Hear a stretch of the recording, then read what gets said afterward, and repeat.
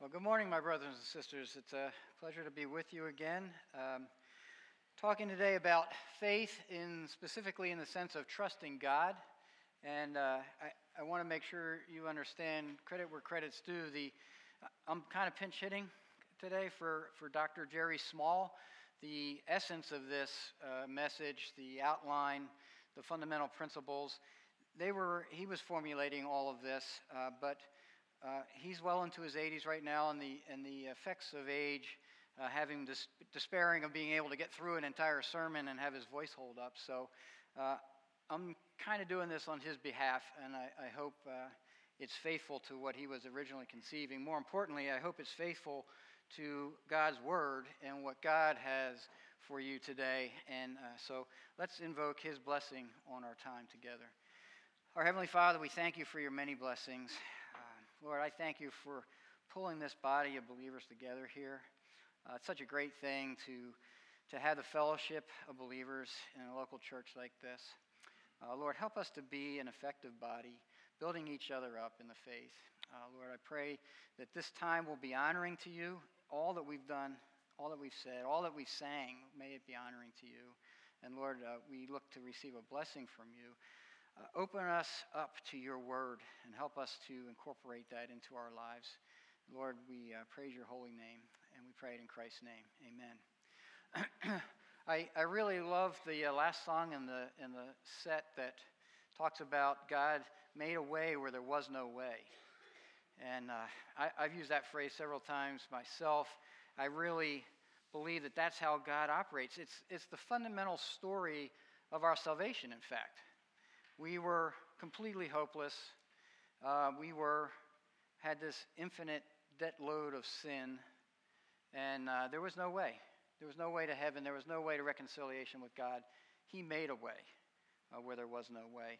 We're going to see some instances today also from the Old Testament patriarchs where God made a way where there didn't seem to be a way. And all right, let's get into it without further delay.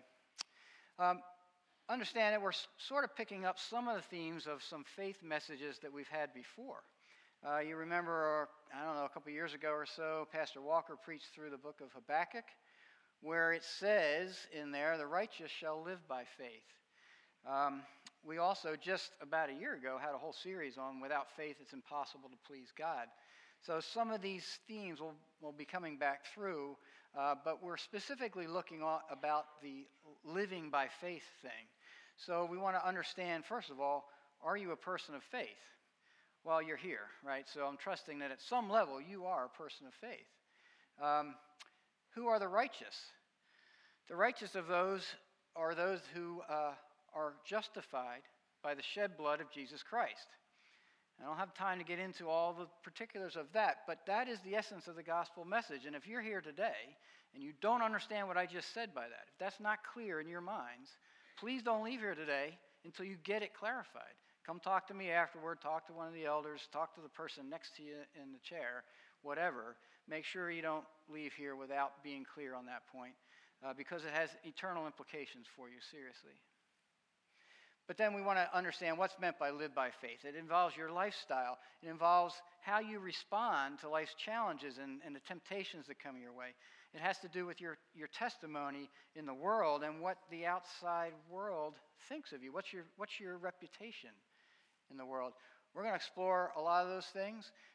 What we want to ultimately get to is answering the question, are you ready for the direction in which the culture seems to be going?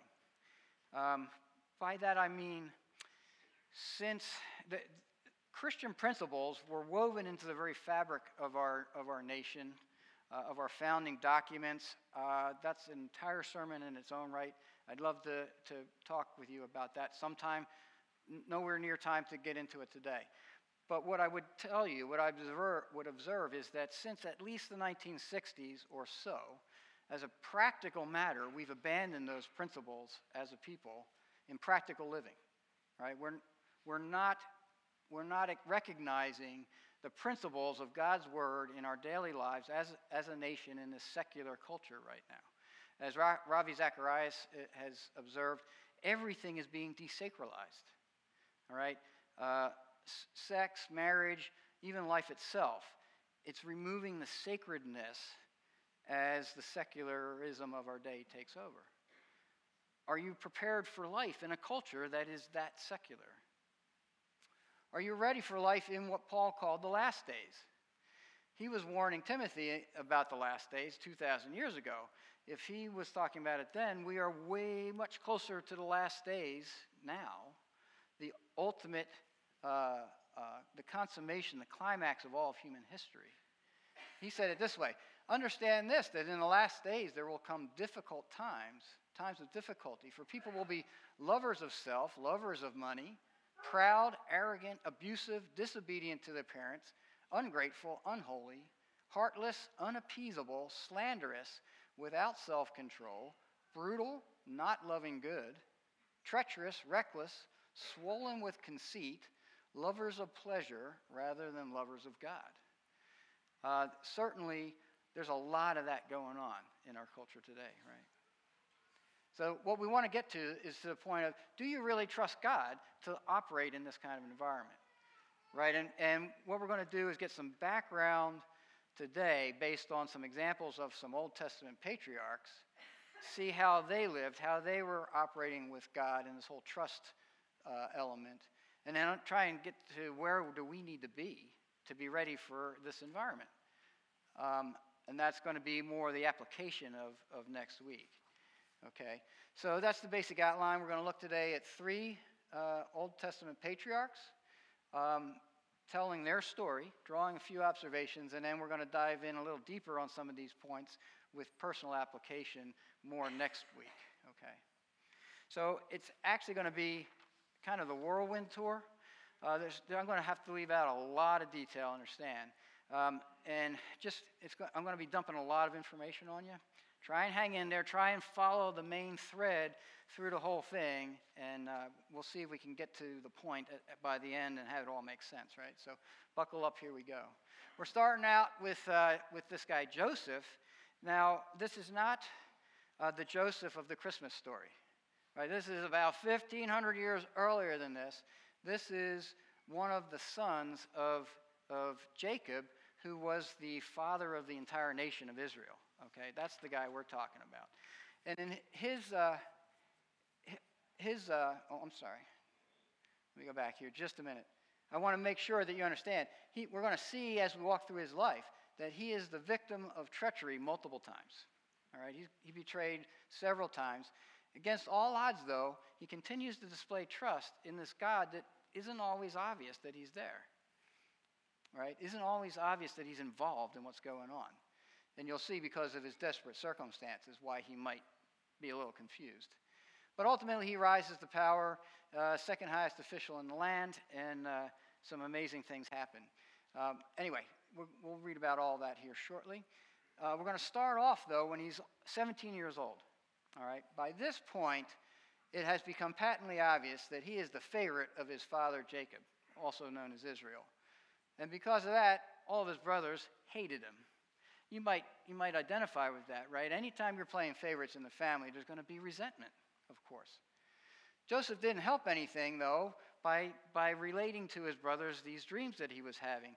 The upshot of the dreams were basically how they would all be subservient to him and come bow before him. How to win friends and influence people, right? Tell the others that they're going to be subservient to you, right? Love it. So he makes it even worse.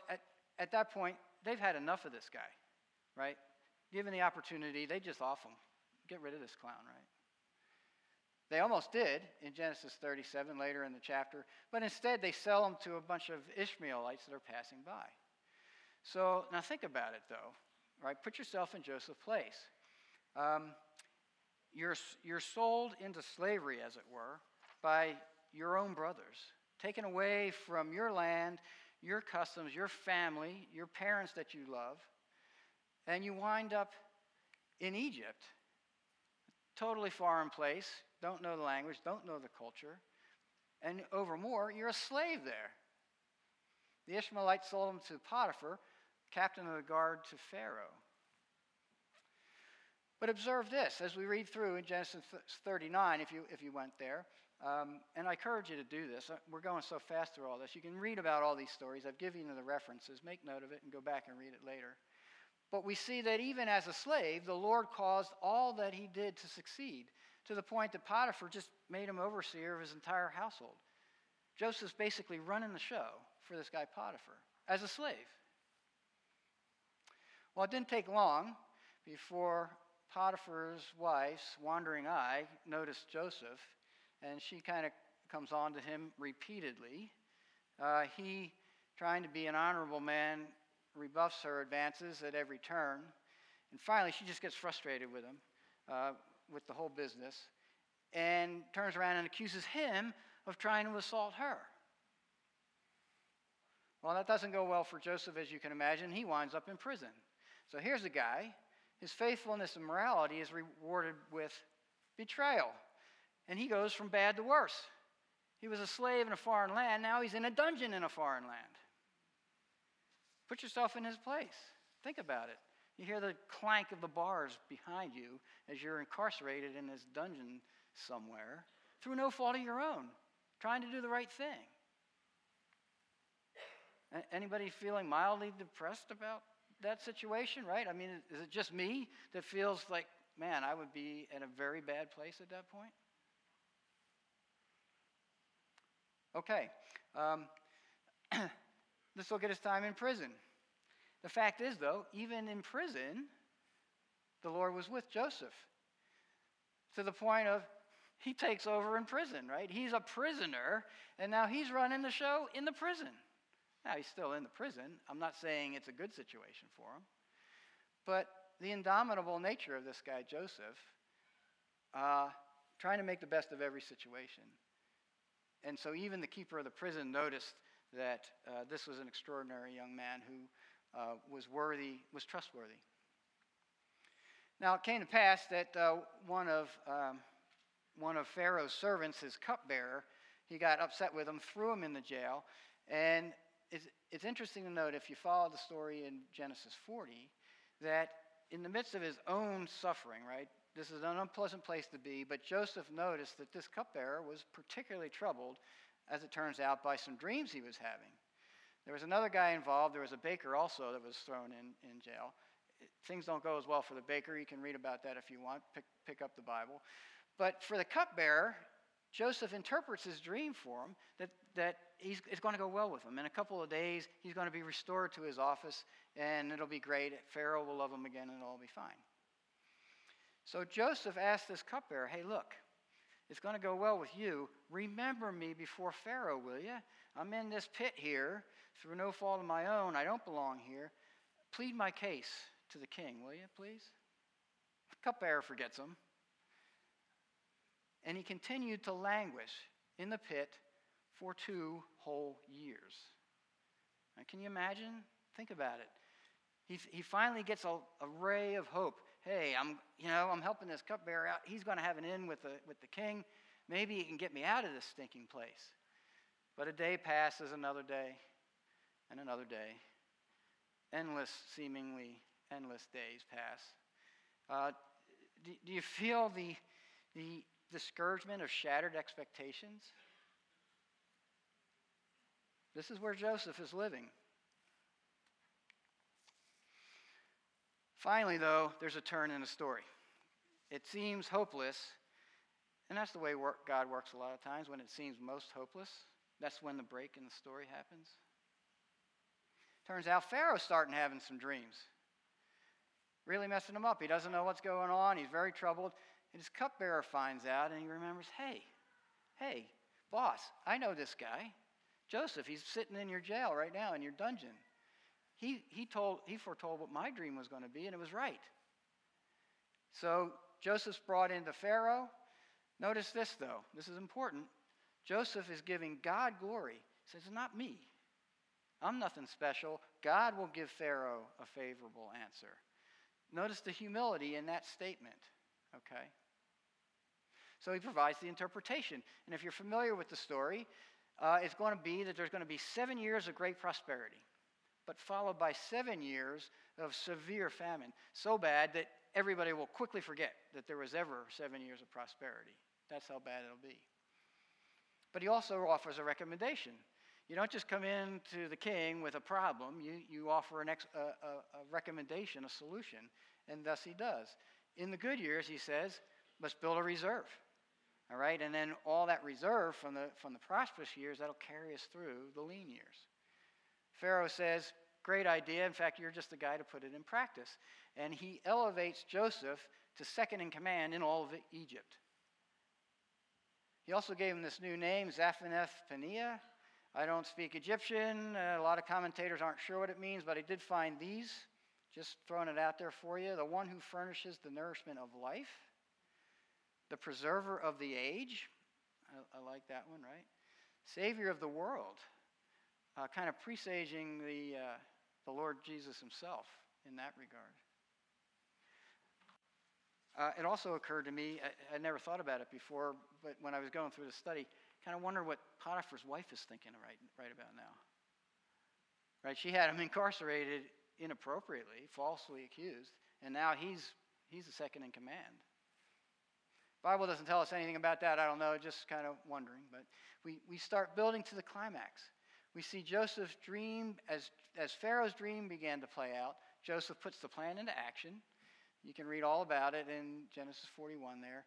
As the famine took hold everywhere, not only in Egypt, but across the entire region, we see Joseph's dreams becoming fulfilled. His brothers show up, come down from Canaan to try and find food. They hear that there's food in Egypt. There's not food anywhere else. So they come down. They bow before Joseph in desperation, just seeking some food. Now, at this point, they don't realize it's Joseph. They just think it's some Egyptian guy who can give them some food maybe. But we see a complex interchange between Joseph and his brothers before he reveals himself to them, where he's kind of testing them. It seems almost like he's toying with them a little bit. Read all about that in the Genesis 42 there. But finally, he reveals himself to his brothers. The ultimate end of the story is that Israel is preserved through the famine. And that's key because we take these observations away.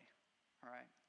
Number one, first notice that this arrogant adolescent, right, who was talking to his brothers about how he's going to be ruling over them and everything, he learned humility through his trials so that when he was brought in before Pharaoh, he was giving God glory. He's not promoting his own greatness.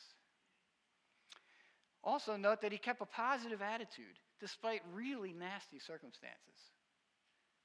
I mean, it was bad, and I won't pretend that it wasn't bad for him.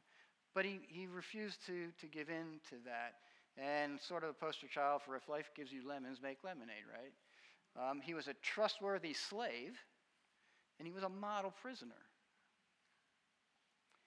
Two circumstances I don't think any of us would want to be in, and yet he proved faithful in all of that. But it's key to see that through his repeated betrayals, all of that put him in the right place at the right time for God's purposes, and Joseph knew it.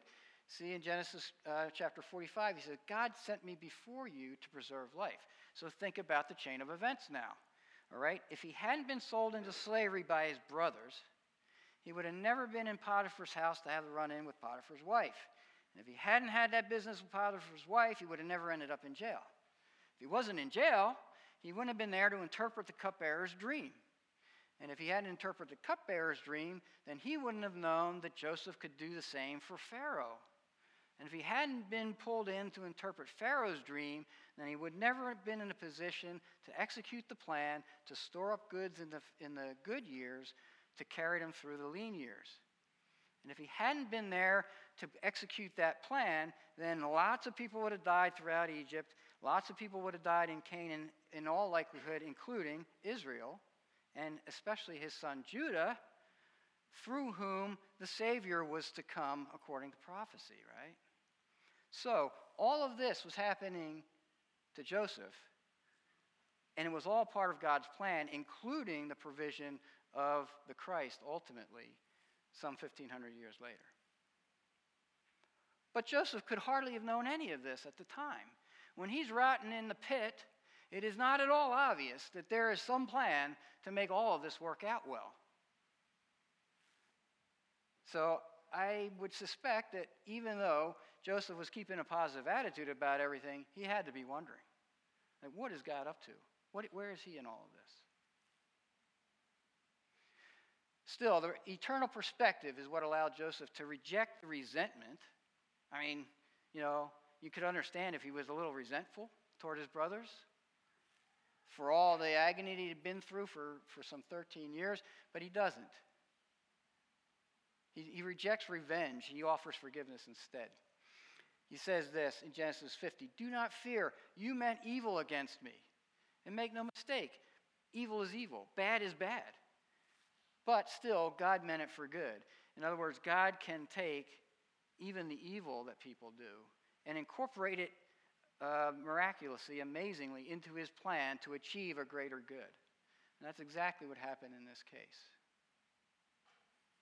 Okay, that's Joseph. Moving on to Moses. We see a faithful servant leader. He's going to be raised in royalty, wind up going into exile in Midian. He's going to spend 40 years as a lowly shepherd. Prince, now a shepherd.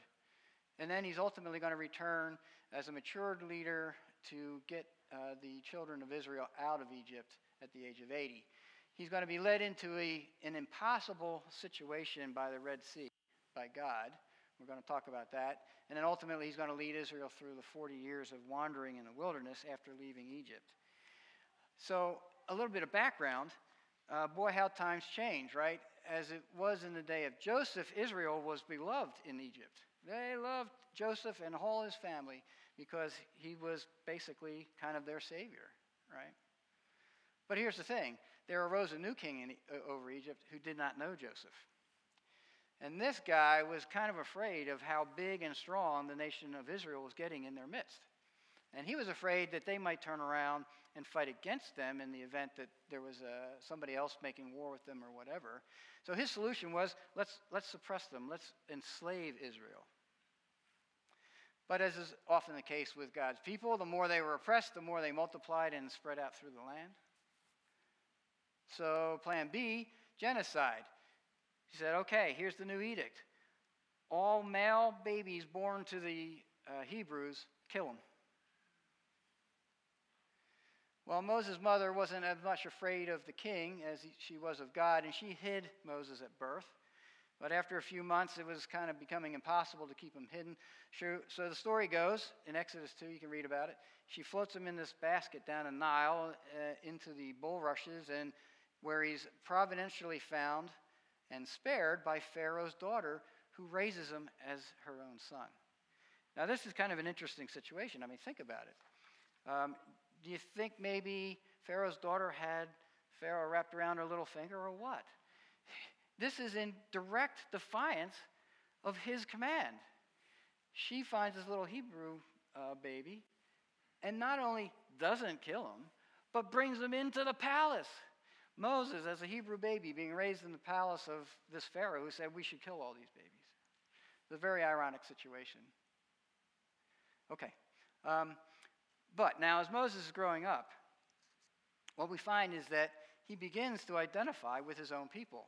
Right? Though he's raised as an Egyptian, he is actually a Jew. And he goes out and begins to think of himself more in terms of being a Jew. And this is the way the writer of Hebrews put it. By faith, Moses, when he was grown up, refused to be called the son of Pharaoh's daughter, choosing rather to be mistreated with the people of God than to enjoy the fleeting pleasures of sin. He considered the reproach of Christ greater wealth than the treasures of Egypt, for he was looking to the reward. That is the greater reward, the reward from God. Okay.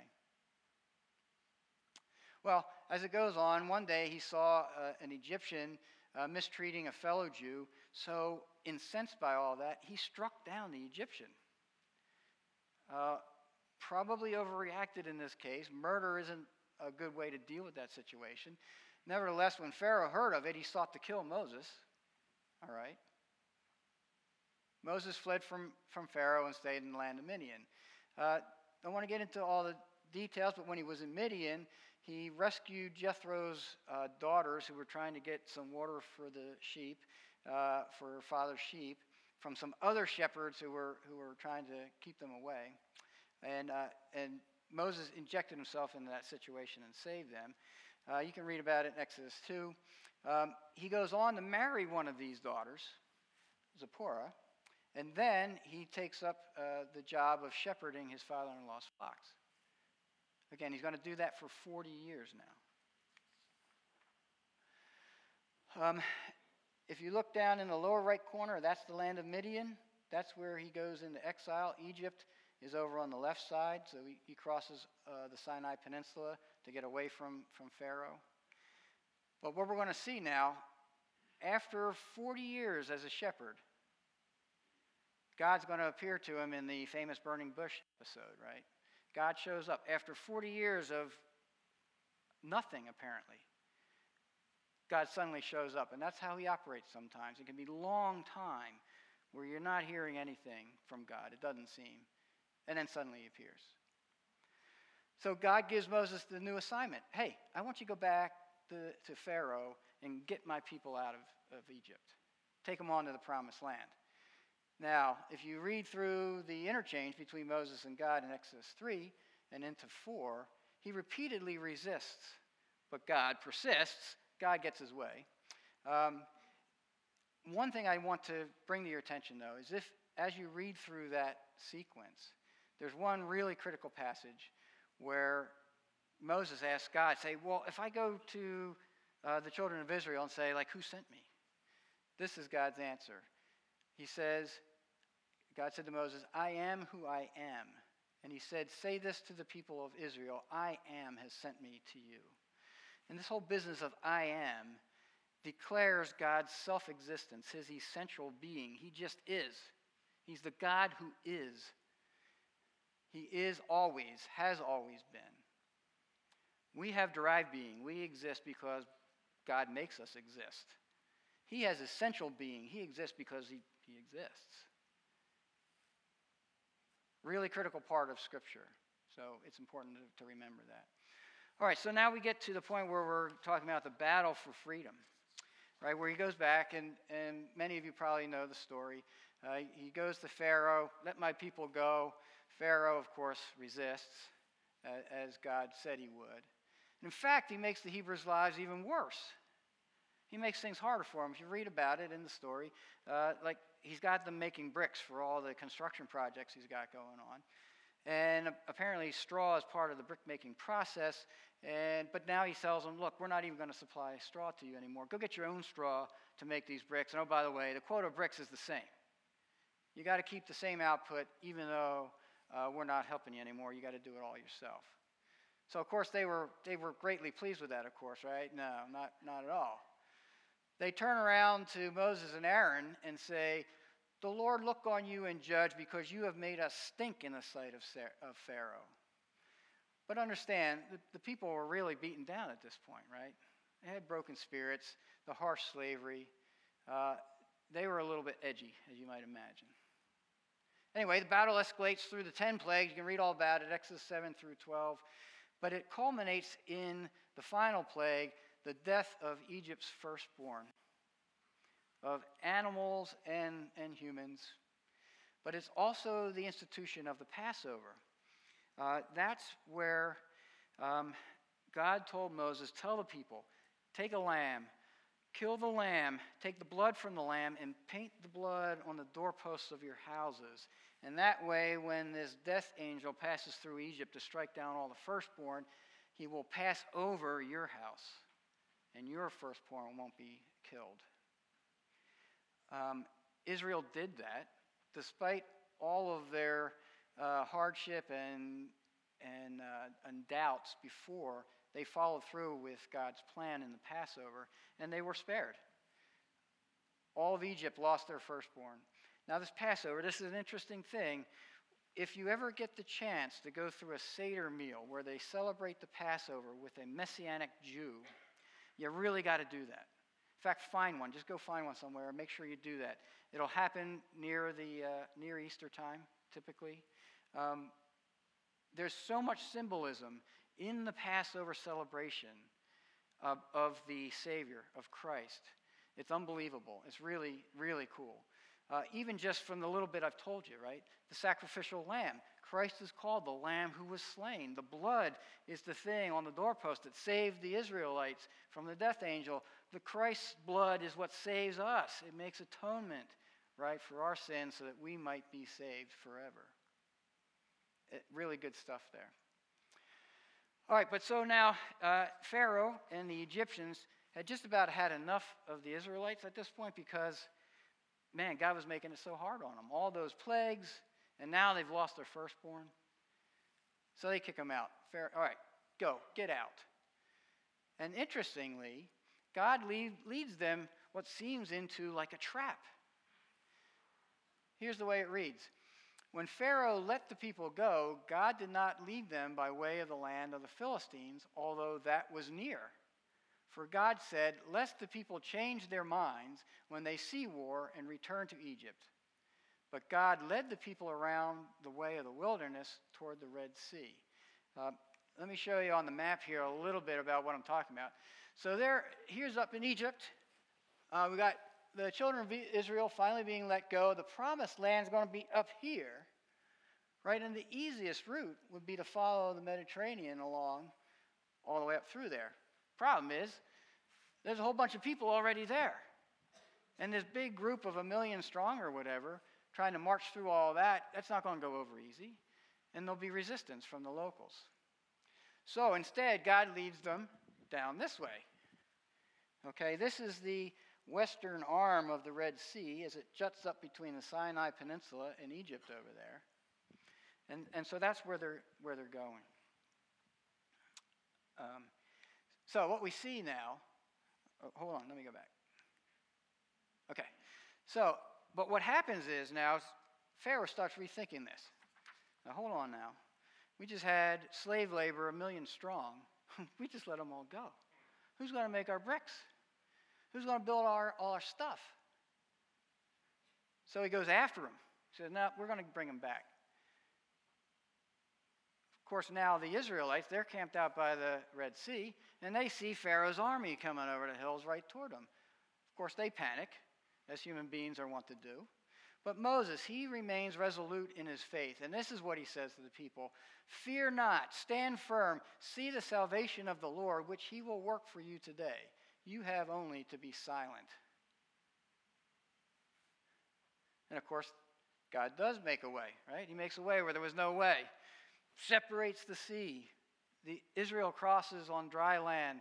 And then when Pharaoh's army tries to follow them through as well, they all drown when the sea returns to its normal state and covers them all up,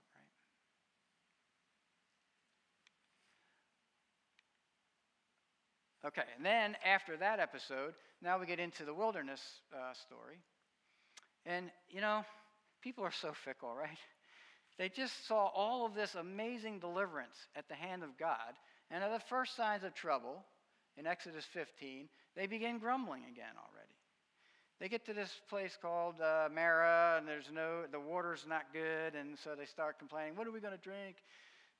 God provides for them there, and this kind of thing will be repeated throughout the wilderness wanderings, where they're complaining about something or other, and God provides.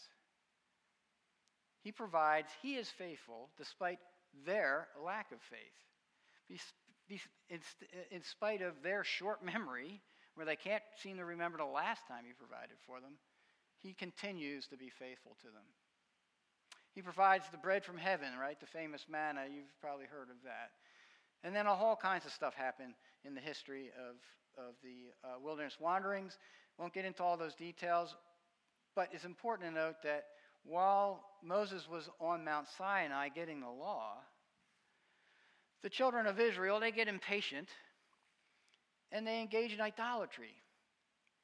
Now, I find this amazing and hard to really fully comprehend, but it tells you how naturally wayward we are, how naturally rebellious people are. After all that they've already seen, they say, we don't know what's happened to Moses. Let's build ourselves an idol and worship that. And Aaron is the one who builds it. Aaron, Moses' brother, who was a key player in the whole thing, he actually fashions the golden calf out of the jewelry and everything from the people. It blows my mind, but that's the way we are, right? Interestingly, they have a high point a few chapters later. When it comes time to actually build the tabernacle, they make such an abundant contribution for it that the artisans have to tell Moses, hey, tell the people, stop giving stuff. They're giving too much. So here we see a heart of generosity in the people, despite just a few chapters before, they're engaging in gross idolatry. Fickle people, what can I say, right? In the end, Moses got the people to the promised land. He saw the promised land, but he died as a revered leader among the people, never actually crossing over. 120 years old at that point. And so, I don't have time for the map. Let's move on. Some observations from Moses. First of all, he spent 40 years herding sheep in order to be prepared to herd the sheep of God, basically, right? God's people. The scripture often refers to people in terms of being sheep, right? Dumb, stinky, wayward sheep. And his experience herding actual sheep prepared him to shepherd God's people. Notice also that Moses felt overwhelmed by the job that God had for him. He wasn't so keen about this idea going back to Pharaoh and trying to confront him and all this stuff. He said this, "Oh, my Lord, please send someone else. Anybody but me. Not the job for me." So he felt overwhelmed, even though it was God's plan. Note also that Pharaoh was only the beginning of the troubles for Moses. He had a lot of trouble dealing with Pharaoh. He had even more trouble dealing with the stiff-necked people of Israel.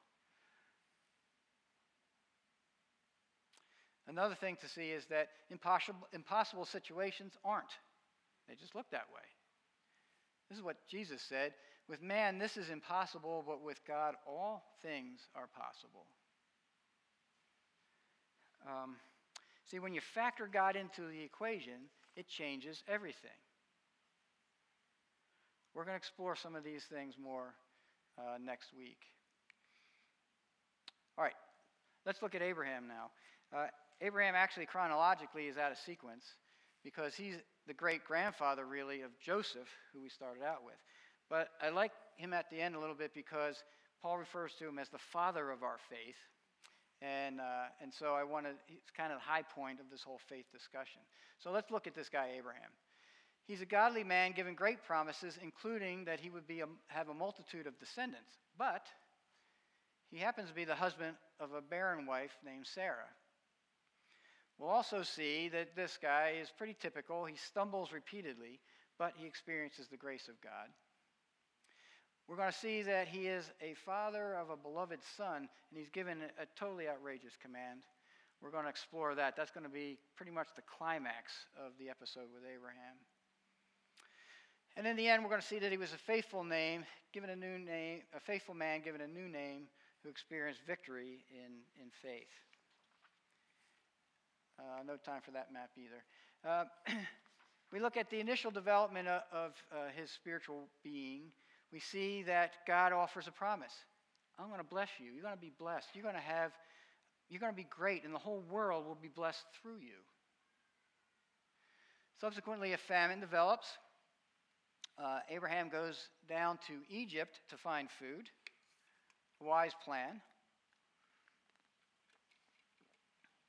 However, getting down to Egypt, he makes a cowardly departure from the faith. See, he's trying to manipulate his circumstances because, you see, his faith in God, his trust isn't really quite there yet. He's afraid that when they get down to Egypt, they're going to notice how beautiful his wife is, and they're going to kill him so they can have her. So he says, hey, do this. Say you're my sister. Which she did, and she was taken into Pharaoh's harem. Now, the truth is, she was, in fact, his half-sister. So sort of a half-truth there, which is basically a lie, right? Basically a lie. A half-truth is a lie. Now, God steps in. You can read all about it again, but he keeps Sarah from Pharaoh. She's ultimately returned to Abraham, and on they go. a little bit more of his spiritual development, we see another promise in Genesis 15. God says, though you're childless, you will have innumerable descendants. Here's what it says in Genesis 15. And he brought him outside and said, look toward heaven and number the stars, if you are able to number them. Then he said to him, so shall your offspring be. And he believed the Lord, and he counted it to him as righteousness. So we see the beginning of Abraham's faith, true trust, but he's going to struggle, as we'll see, to kind of live by that faith still. I will tell you this. To really appreciate the impact of that statement, look toward the heaven and number the stars, we have trouble appreciating that because in our civilized world, we have a lot of ambient light. So you don't see just how full of stars the sky is at night. I was out one time on the USS Enterprise for a couple of days, and when we were out in the middle of the ocean somewhere, in the middle of the Atlantic, at night we went topside. And the Enterprise was nothing like a cruise ship. There were like no lights on this ship at all, except for a few little red lights here and there around it. And you could hardly see your hand in front of your face. It was so dark in the middle of the ocean out there. And when you looked at the night sky, you would not believe the number of stars that fill that night sky, that so many of which are just too dim for us to see around here. If you ever get the chance to go out on a cruise like that, probably not in the military, unless you're in the military, or you at least go somewhere camping in the middle of wilderness somewhere and take a look up, you'll really appreciate what this really means. Anyway, moving on. There was a delay in the fulfillment of this promise. At this point, Sarah is now still barren and well into her 70s, Abraham himself into his 80s.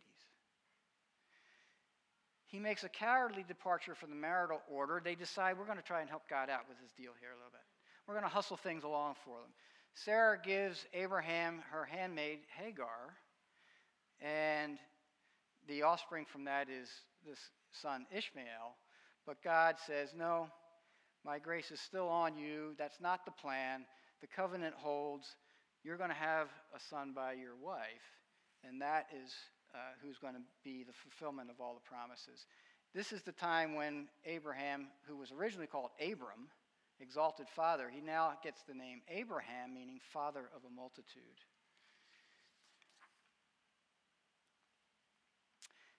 We continue to see this spiritual development in Father Abraham. We see a foretelling of this miraculous fulfillment of the promise in Genesis 17 and 18.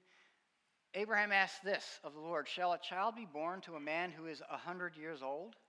Shall Sarah, who is 90 years old, bear a child? At this point, Sarah has now gone beyond the point of being childbearing.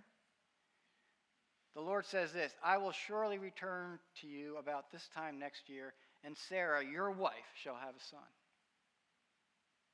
Now, in the meantime, it turns out that he goes sojourning again in this land of Gerar, and comes across this character, Abimelech, basically the king of that local area. He didn't learn from his episode with Pharaoh, repeats the same cowardly deceit before Abimelech. Abraham said of his wife, she is my sister, and Abimelech, king of Gerar, sent and took Sarah into his harem. Now, it never occurred to me before I started doing this study, but at this point, remember, Sarah's 90 years old. Right? She must have been something else, right? Now, okay, so now understand the ancients lived a lot longer than we do. She's not going to die till she's 127, so maybe 90 was like the old 50 or whatever. But come on, nevertheless, for Abimelech to have interest, anyway, that's a little bit of a sidelight. Moving on, still, taken into the harem. But again, God steps in and keeps Abimelech from violating her. She's returned to Abraham, and then ultimately the promise is fulfilled. By Sarah, Abraham has his son Isaac when he was 100 years old. Now we start getting to the really interesting part, where Abraham gets this truly, truly dreadful and almost unbelievable challenging command from God. Sacrifice your son. Now, I have to step in and make sure you understand how God operated in those days. He would use these appearances that theologians call theophanies. It's where God kind of appears in some kind of physical, visible, or at least audible form, right? That's the way he was doing it in those days. That's the way he did it here. He showed up and said to Abraham directly, go sacrifice your son on Mount Moriah. He doesn't operate so much that way in the modern era. Do you remember back in the Incarnation series, I told you that his primary way of reaching the world is what? What? It's through us, right? We are his plan A in the church age. He speaks to the world through his people. I mean, it's his word as we're carrying his word to the people. But it's the Spirit, the Holy Spirit in us that is speaking out to the world. He doesn't show up in these theophanies the way he used to before Christ. Anyway, so he comes in and tells Abraham, go sacrifice your son to me. This had to be utterly confusing because this seems totally out of character for God, right? Nevertheless, Abraham is prompt in his obedience. The next day, he launches out toward the mountain. This is a 3-day journey, people. He has 3 long days to contemplate as he's walking along with his son what he's about to do. But he remains resolute, continues on the journey. And this is where we see the glorious climax of his life. Not perfect, lots of mistakes, right? But a life lived by faith. He's about to kill his son when God steps back in and says, whoa, whoa, whoa, whoa. Don't do it, Abraham. It's okay. Here's a ram instead. Sacrifice the ram. But now I know that you fear God. Now, I was thinking about this in the preparation too. It's an interesting way that that's expressed because God is omniscient, right? He knows everything. So at some level, he already knew that Abraham feared him and that he would have killed his son. But I think at least as importantly from Abraham's perspective is now Abraham knows too. The test is what confirmed that Abraham truly trusted God and was willing to go with his plan even if he didn't get it, even if it didn't seem to make a lot of sense. So we see this guy Abraham being the shining light in a dark world. The promise is reinforced. In your offspring shall all the nations of the earth be blessed because you have obeyed my voice. And they are blessed because it was through his line, down through Israel, that the promised Messiah would come to save everyone from their sins, right? All right, some observations from the life of Abraham. First of all, repeated moral failure isn't necessarily the end of the story. There is always grace and redemption available for those who will repent. Also, God's way is often paradoxical. That is, it seems kind of contradictory or illogical. It doesn't seem to make sense to us. It can only make sense from an eternal perspective. We're going to dig into some of this more next week. But this is the way Hebrews talks about the way Abraham was thinking of it. He, Abraham, considered that God was able even to raise him, Isaac, from the dead. Now understand, this is what's going through Abraham's mind. But he had, as far as we can tell from the scripture, no example of God ever doing this before. In his mind, this is all theoretical. This would be the first test case of whether God would and be able to do that. But he reasoned, hey, God is the giver of life to begin with. If he can give life, he can certainly re-give it. He can certainly resurrect somebody who is now dead. That kind of reasoning only makes sense from an eternal perspective. I want to also mention that obedience is a necessary element of true saving faith. It's a sermon all of its own, okay? But this is what James says. Was not Abraham our father justified by works when he offered up his son Isaac on the altar? He then goes on to say, Abraham believed God and it was counted to him as righteousness. Now, at face value, if you just take verse 21 out of context, you think, hey, James is talking about salvation by works. Well, what is that? That's not, no. See, he goes on to say Abraham believed God. That was the functional element in his salvation. It was counted to him as righteousness. Remember, in the same passage, James is going to talk about the demons. Now, the demons have no doubt about who this Jesus is. They have perfect faith in who this Jesus is. It doesn't do them any good, though. They tremble because they are living in defiance to that Jesus. James's point is that true saving kind of faith always produces obedience, always produces good works. Those are necessary elements that confirm the nature of the faith. Okay, like I said, whole sermon of its own. Moving on, notice that God will test us. He wants to show us what we're really like, where we really still struggle, perhaps, where we need refinement, where we're still in the process of being sanctified, where we still need to grow.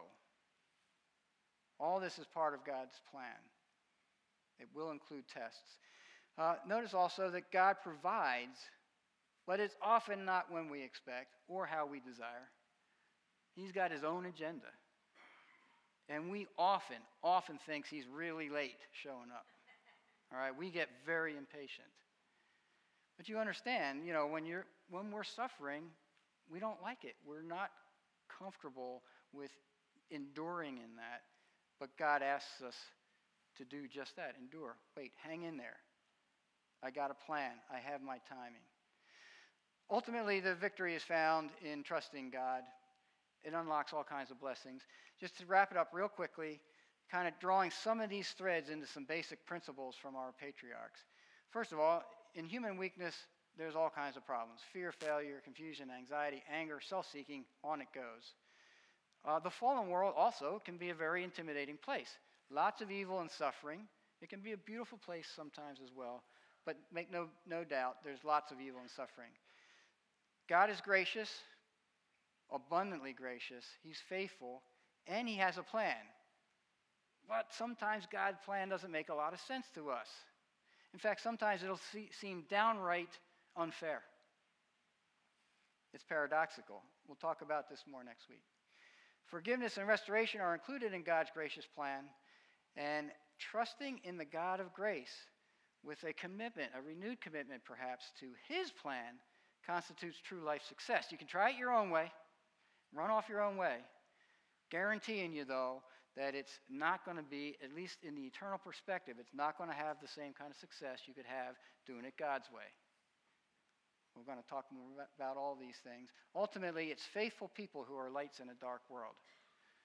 That is what is happening. I was talking about the spiritual war last month. It's light shining in a dark world that's making the eternal difference. Right? That's what we're called to be. That's what we need to be faithful in order to accomplish. And with that, I think it's time for the band to come back as I pray. Lord, let's pray together as we approach the end here. Our Heavenly Father, we thank you for your many blessings. We thank you for having a plan and making a way when there didn't seem to be any way. Lord, we just pray that you will drill these ideas into our hearts and minds, draw us close to you. Lord, let us lay aside our own desires and our own agenda and follow your perfect plan. Lord, bless the people, I pray, in Christ's name. Amen.